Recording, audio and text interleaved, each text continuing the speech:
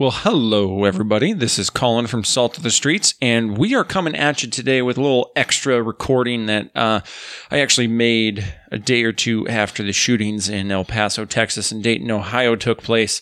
I had some thoughts rolling around in my noggin and just wanted to get them down and to kind of send over to our good buddy Donovan for him to listen to, and we decided that this is probably the best time for you to get this stuff because I am probably out in the woods right now hunting, and Donovan is taking care of the family, making sure everything's ready to go while I'm out in the woods. And other than that, I just wanted to kind of give a little context on the front end here before we dive right in. And just a quick little reminder that if you dig what Donovan and I are trying to build over here at Salt of the Streets by bridging that gap between people and information, trying to create an informed citizenry so that we can have wholesome and productive conversations with each other in hopes to find the true path forward, make sure to give us a little like on our social medias, give us a follow, give us a rate and review on whatever podcast platform you're on right now, whether it be Apple iTunes, Spotify, the great Podcoin, whatever it is. Be sure to give us a little love on there and spread the word to all your family and friends and coworkers and everybody on the great green wide planet that we have here. So anyways, make sure to do that. We'll love you forever. And I suppose now we can start the show. Hey everyone, Colin here from Salt of the Streets. Hey, I'm just coming at you with a quick little something here. Honestly, I don't even know if I'm going to post this, so this just might be an exercise in audio therapy for somebody like myself. So what I want to talk about today is based on the two shootings that took place over the weekend, one in Dayton, Ohio, and one in El Paso, Texas, both of which took just a ridiculously terrible toll on the communities around them and on the nation as a whole. I mean, every time there's a mass shooting, we all feel it in some way or another, whether we like it or not, which I also think speaks to part of the problem here and something that we're going to get into a little bit later. But I do want to just say this one thing before we get going. I am going to be playing some thought exercises here out. And so I might get into a little bit of dicey territory for some people, and I really apologize for probably some of the finger pointing that I'm going to do. And I say finger pointing because I'm not really going to call out too many people other than, Cory Booker and Beto O'Rourke for calling the president a white supremacist. Boom, nailed it. But what I really want to focus on is the culture, the people in the United States, we'll just say, the electorate as a whole, and then the media networks behind it, the alternative media that pushes certain things. I mean, everything that you hear from podcasts up to CNN on the nightly news, whatever it is. And really what I want to do is kind of pose an alternative theory to why some of these mass shootings might be taking place. And it's not violent video games. It's not guns in general and everybody having guns. Newsflash, we've all had guns for a very, very long time in the United States. And even during some of the most violent times in the United States, we haven't seen gun violence at a level like we do today. And why is that? That's what I keep asking myself this. Why is this continuing to happen?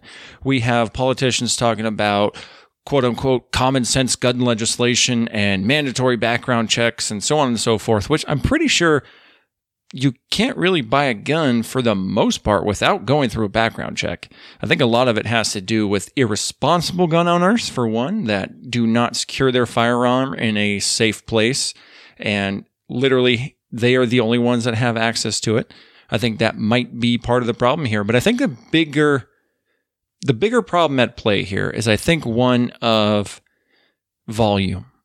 And I think what we're really talking about here is the amount of people, the sheer volume of people involved in today's political rhetoric and, involved in the culture wars, talking about ideas and whatnot, right?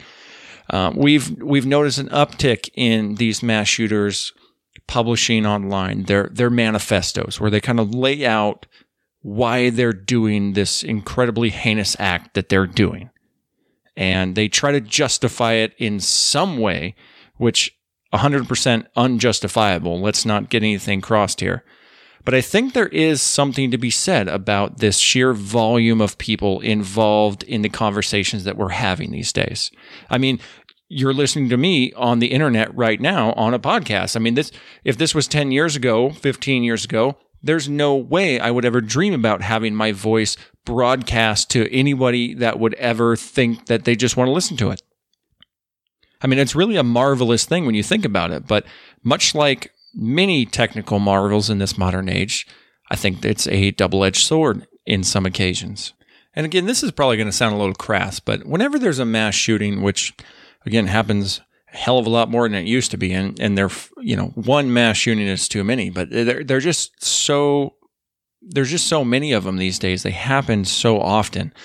It's very easy to become desensitized to them. And I think we got a special dose on this one because it was kind of a double whammy back to back. I think they happened within 13 hours of each other. Don't quote me on that. I am purposefully not reading too much into all the details right now. I like to kind of let these things kind of marinate for a few days and really start to dig through all the narratives and try to find all the facts for all these situations a few days after these things have kind of gone through, and some of the more inflamed, impassioned people kind of, their voices slowly start to kind of come down, and then it's time to really get in and dig down for all the nitty-gritty details and facts about every one of these situations. But the very little political punditry that I did hear today was as disheartening as it usually is. We heard the typical calls for gun control, and, the president talked about how violent video games might be an aspect of this. And then he, of course, which I do like, he did point to the need for mental health and, all this good stuff, which I think is a key factor. But I think, again, we're still kind of behind the ball on this thing. And I might have an idea why. And really what it comes down to, I think, is... So just think about this for a second. In today's world, there is a 24/7 news cycle available for you with just about any kind of spin that you might like. You could be listening to the Salt of the Streets podcast. You might be a nightly CNN listener, watcher, viewer, whatever the hell I'm trying to say. You might listen to NPR or AM radio with a lot of political talk shows or something, but it is... the sheer content volume of political content out there today, and ideological content, and just, general culture punditry, we'll just say, is probably at the highest it's ever been. And there's an audience for it. But who is listening? Who is this audience that we're talking to? Are they all well-adjusted people that can speak the political lingo, can deal with the mudslinging, can deal with these inflated ideas that always get thrown around in politics? Whether it's the President Trump calling Baltimore rat-infested, fill in the blank. But, I think what it really might come down to is the fact that, when we talk about politics, right, there is a class of individuals that we generally refer to as the political punditry. And this is the talking heads you see on CNN. This is people like myself, or even Ben Shapiro, Dave Rubin, Joe Rogan in some ways. Anybody who gets up there and talks about these type of things on a regular basis, and who cares about them, and who tries to inform other people about what's going on. Well, obviously, there's an audience, like we said earlier, but I don't know how well adjusted the audiences are to this type of rhetoric. I mean, we hear our politicians today, especially days like today, where they talk about the heated rhetoric, and Trump is pushing people into white supremacy, and he's pushing people to extreme ends where they're going to commit an act of violence. I think there might be. There's a shred of truth to that. I think there might be a lot more truth than they're letting on, to be honest. But I think the unfortunate part about that is that anybody who's calling out the president today on his heated rhetoric and trying to blame the events of this weekend on his rhetoric, right? I think they need to take a look at the mirror. Yes, President Trump's rhetoric is at best terrible. And it has been since day one. The dude is not a great speaker. He's kind of an idiot, and he just most of the time just spouts off what's on his mind, especially when you look at things like his Twitter feed, right? But now turn the tables on everybody that's attacking President Trump. Every major news media, every Vox article, every Slate article, all these different political pundency organizations, we'll just call them, their rhetoric is just as bad, right? And it's one thing, don't get me wrong, I do not believe that rhetoric causes violence here. You know what I mean? Bernie Sanders was not responsible. I'm going to just pull this line probably from Shapiro today, but Bernie Sanders was not responsible for his acolyte, we'll just say that, who pulled the trigger at the congressional softball game years ago. That was not Bernie Sanders' fault. Just like Charlottesville was not President Trump's fault. Just like this last series of incidents was not really anybody's fault, other than I think the fact that everybody's just talking about this stuff. We're talking about it in a very heated way, which, if you're new to politics, is not a new thing. This has been like this for a long time. I mean, I challenge you to go back and just kind of read some of the congressional documents from back during, times near the founding of the nation. Things got very, very weird, and there were some very upsetting things said. But I think the difference is anybody that was around that type of rhetoric and around that type of language spoke the same language. We know the rhetoric of politics is not a clean game. There's a lot of things that are said to attack opponents, not just that you might be running against, but that are just kind of like your ideological nemesis, right?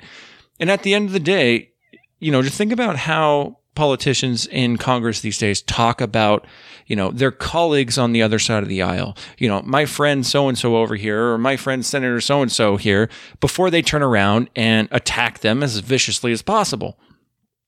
And this is not something new to politics, like I said before, but what is new is the sheer volume of voices and ears that are listening that get into this conversation in the citizenry, in the everyday normal folks who are working terrible jobs and who are too stressed out from just trying to make ends meet. And then they get surrounded by all these hot button issues that they probably care about, but are not really mentally equipped to deal with all this crap. Usually they can, there's small ways that people can talk about the issues they care about, so on and so forth, with their friends, their family, their colleagues, their coworkers, whatever it is.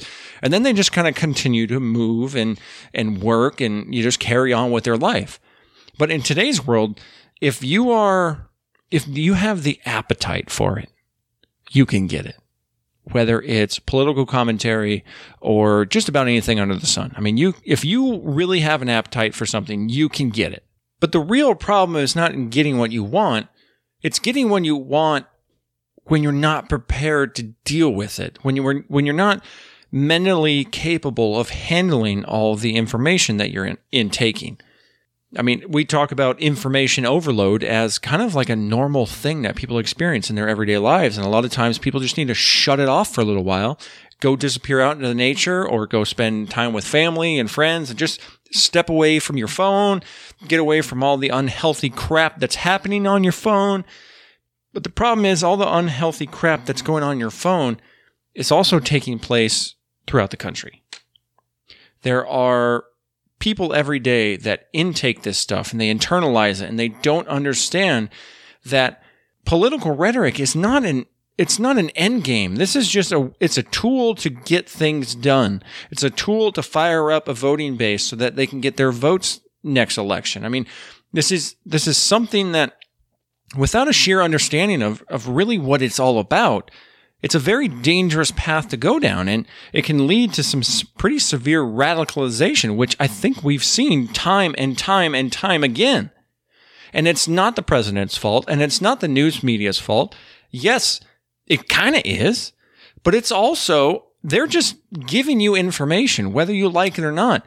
I do not listen to a ton of CNN commentators because I think they're all full of crap, and It's just a total spin zone. It's the same reason I don't really watch any of the major networks. I mean, believe it or not, their written articles that they post online are generally a lot better than the conversations they're having on whatever their primetime nightly news segments are. But if you're not prepared to handle this kind of rhetoric, it has a troubling effect on the mind. And I know this seems like a weird conversation to have because in the age of social media, what's the greatest thing about this? It gives just about everyone a voice if they so choose to broadcast that voice. But also, the problem is that anybody can broadcast their fucking voice. I mean, you have people that just don't think things through a lot of the times. There's no gatekeepers for the most part anymore. And you're just free to consume whatever it is you want to consume. And whether that's extremist ideologies spread out there on fucking 4chan, 8chan, whatever the hell that dark void of the internet is, or you're just getting fired up listening to MSNBC, listening to Don Lemon, or listening to Chris Cuomo, or, any of the mainstream political pundits that are on TV these days. I mean, the rhetoric that they spout, mind you, if you're more aligned with their ideology, what they say sounds a little better to you, which is why I think we see extremists on both sides of the political spectrum here. You got to think about that political horseshoe that a lot of people talk about, right? Where you have the right on one side, you have the left on the other side. Where the two meet, obviously, is right at the top of the arc. That's the center, and then you kind of go out from there. But then guess what? As you follow the left and the right out, they close back in on each other. And these are the two areas of extremism that we have in kind of our modern day political context as we think about the left versus the right and so on and so forth. But it's really important to realize that whether you go far left or whether you go far right, there is always violence at the end.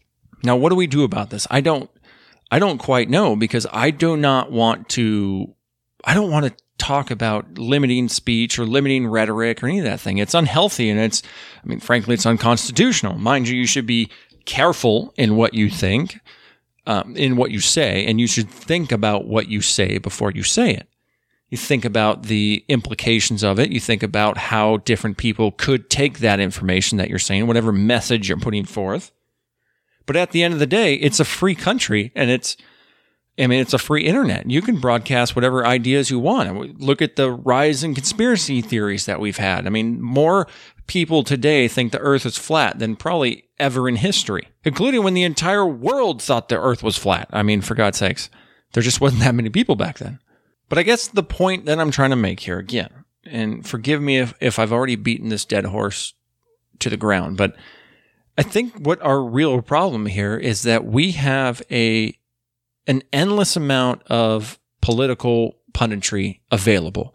We have an endless amount of people talking about ideas and different aspects of the culture wars that are playing out every day. Every hot button issue you can think of, there's like a niche market out there. There's people that care about all this stuff.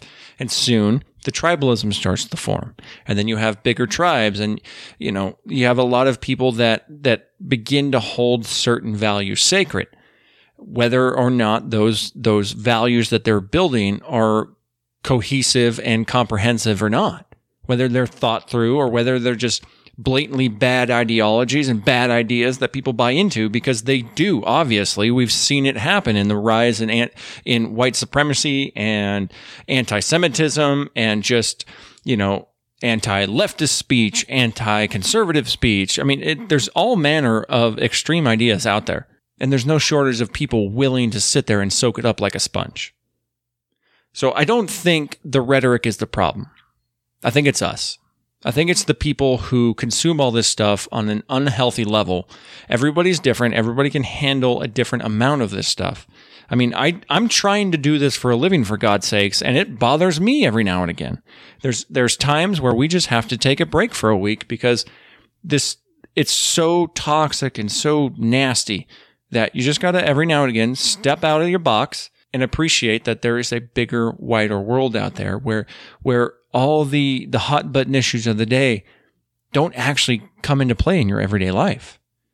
But the minute that you begin to just soak all this up, and then you stew on it, and you don't do anything about it. And then it soothes. Then next thing you know, you're building up resentment towards different people. And soon you have contempt for your own life. And then boom, we get another mass shooting.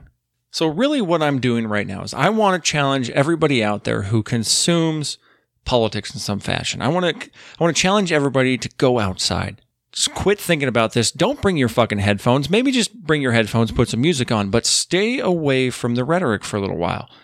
Focus on your friends. Focus on your family. If you don't have friends or family, focus on nature. Focus on your work. Focus on something that's smaller than the giant ideas being broadcast out there in politics. Because every single politician wants to convince you that whatever ideas that they're running on, whatever talking points they're running on, whatever ideas they're trying to push are as important to you than your own life. I mean, these are existential crisis mode. I mean, this is what we're talking about here. We're talking about, if you're talking about healthcare, you're talking about millions of people getting pulled off of healthcare if you go this way, or you can go the Medicare for all route and everybody's safe. And these are ideas and policies and concepts that, politicians want you to care about because they are things that you should care about, right? But at the end of the day, you need to understand that none of this stuff is life or death. If you live on the border, you have a little bit different relationship with what's going on the border, with the immigration crisis. If you're somebody that's right there on the front lines that has to deal with illegal immigrants crossing the border, then that's a reality you have to live with. But if you're not, yes, you should still care about that. If you're really concerned with child separations, you should care about that. You should learn everything there is to know about that. But I mean, at the end of the day, you need to understand that you have a life to live. You have friends and family and coworkers and colleagues and all these things that rely on you to be who you are and to be a normal member of society.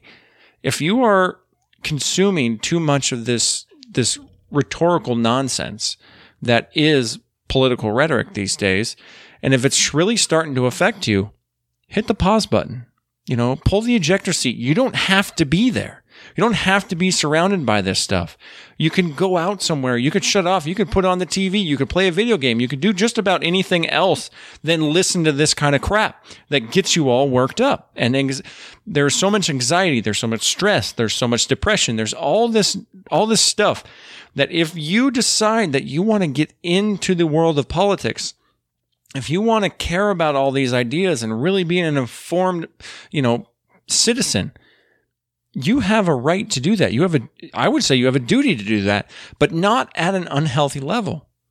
There is certainly an unhealthy level for everybody's different, right? You're going to have your threshold for bullshit is going to be different than my threshold for bullshit, and if you're one of those people that really takes politics to heart and you really deeply care about these things, if you really deeply care about the immigration crisis, or you really deeply care about socialism and inequality, well, I hate to say it, man, but newsflash, those conversations are still going to be happening in a couple of weeks. They're still going to be happening 6 months from now, for God's sakes.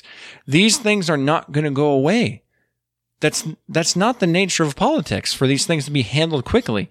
The true nature of politics is to have these ideas play out in the long term, so that hopefully by the end of it, we have a nice long multi-year conversation back and forth and debate and so on and so forth.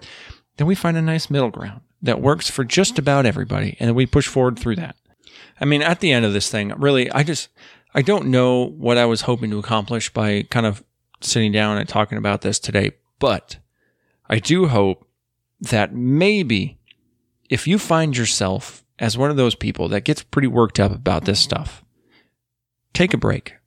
Take a break, man. There's nothing wrong with unplugging for a little while and enjoying life, getting back to normal, finding center again. Don't be caught up in the never-ending battles of politics and the culture wars. They're not going anywhere. They'll still be here tomorrow. They'll still be here next month. I mean, Dave Rubin, for God's sakes, he does a weekly show on YouTube about politics every single week. And you know what he does? Once a year, he takes an entire month off, doesn't turn on his phone. He puts it in a safe, locks it away, and then just lives life for a month and resets. And that's what I think a lot of people need to do here. I think that's the problem. I think we're too involved, and I don't think a lot of people are mentally equipped to handle it.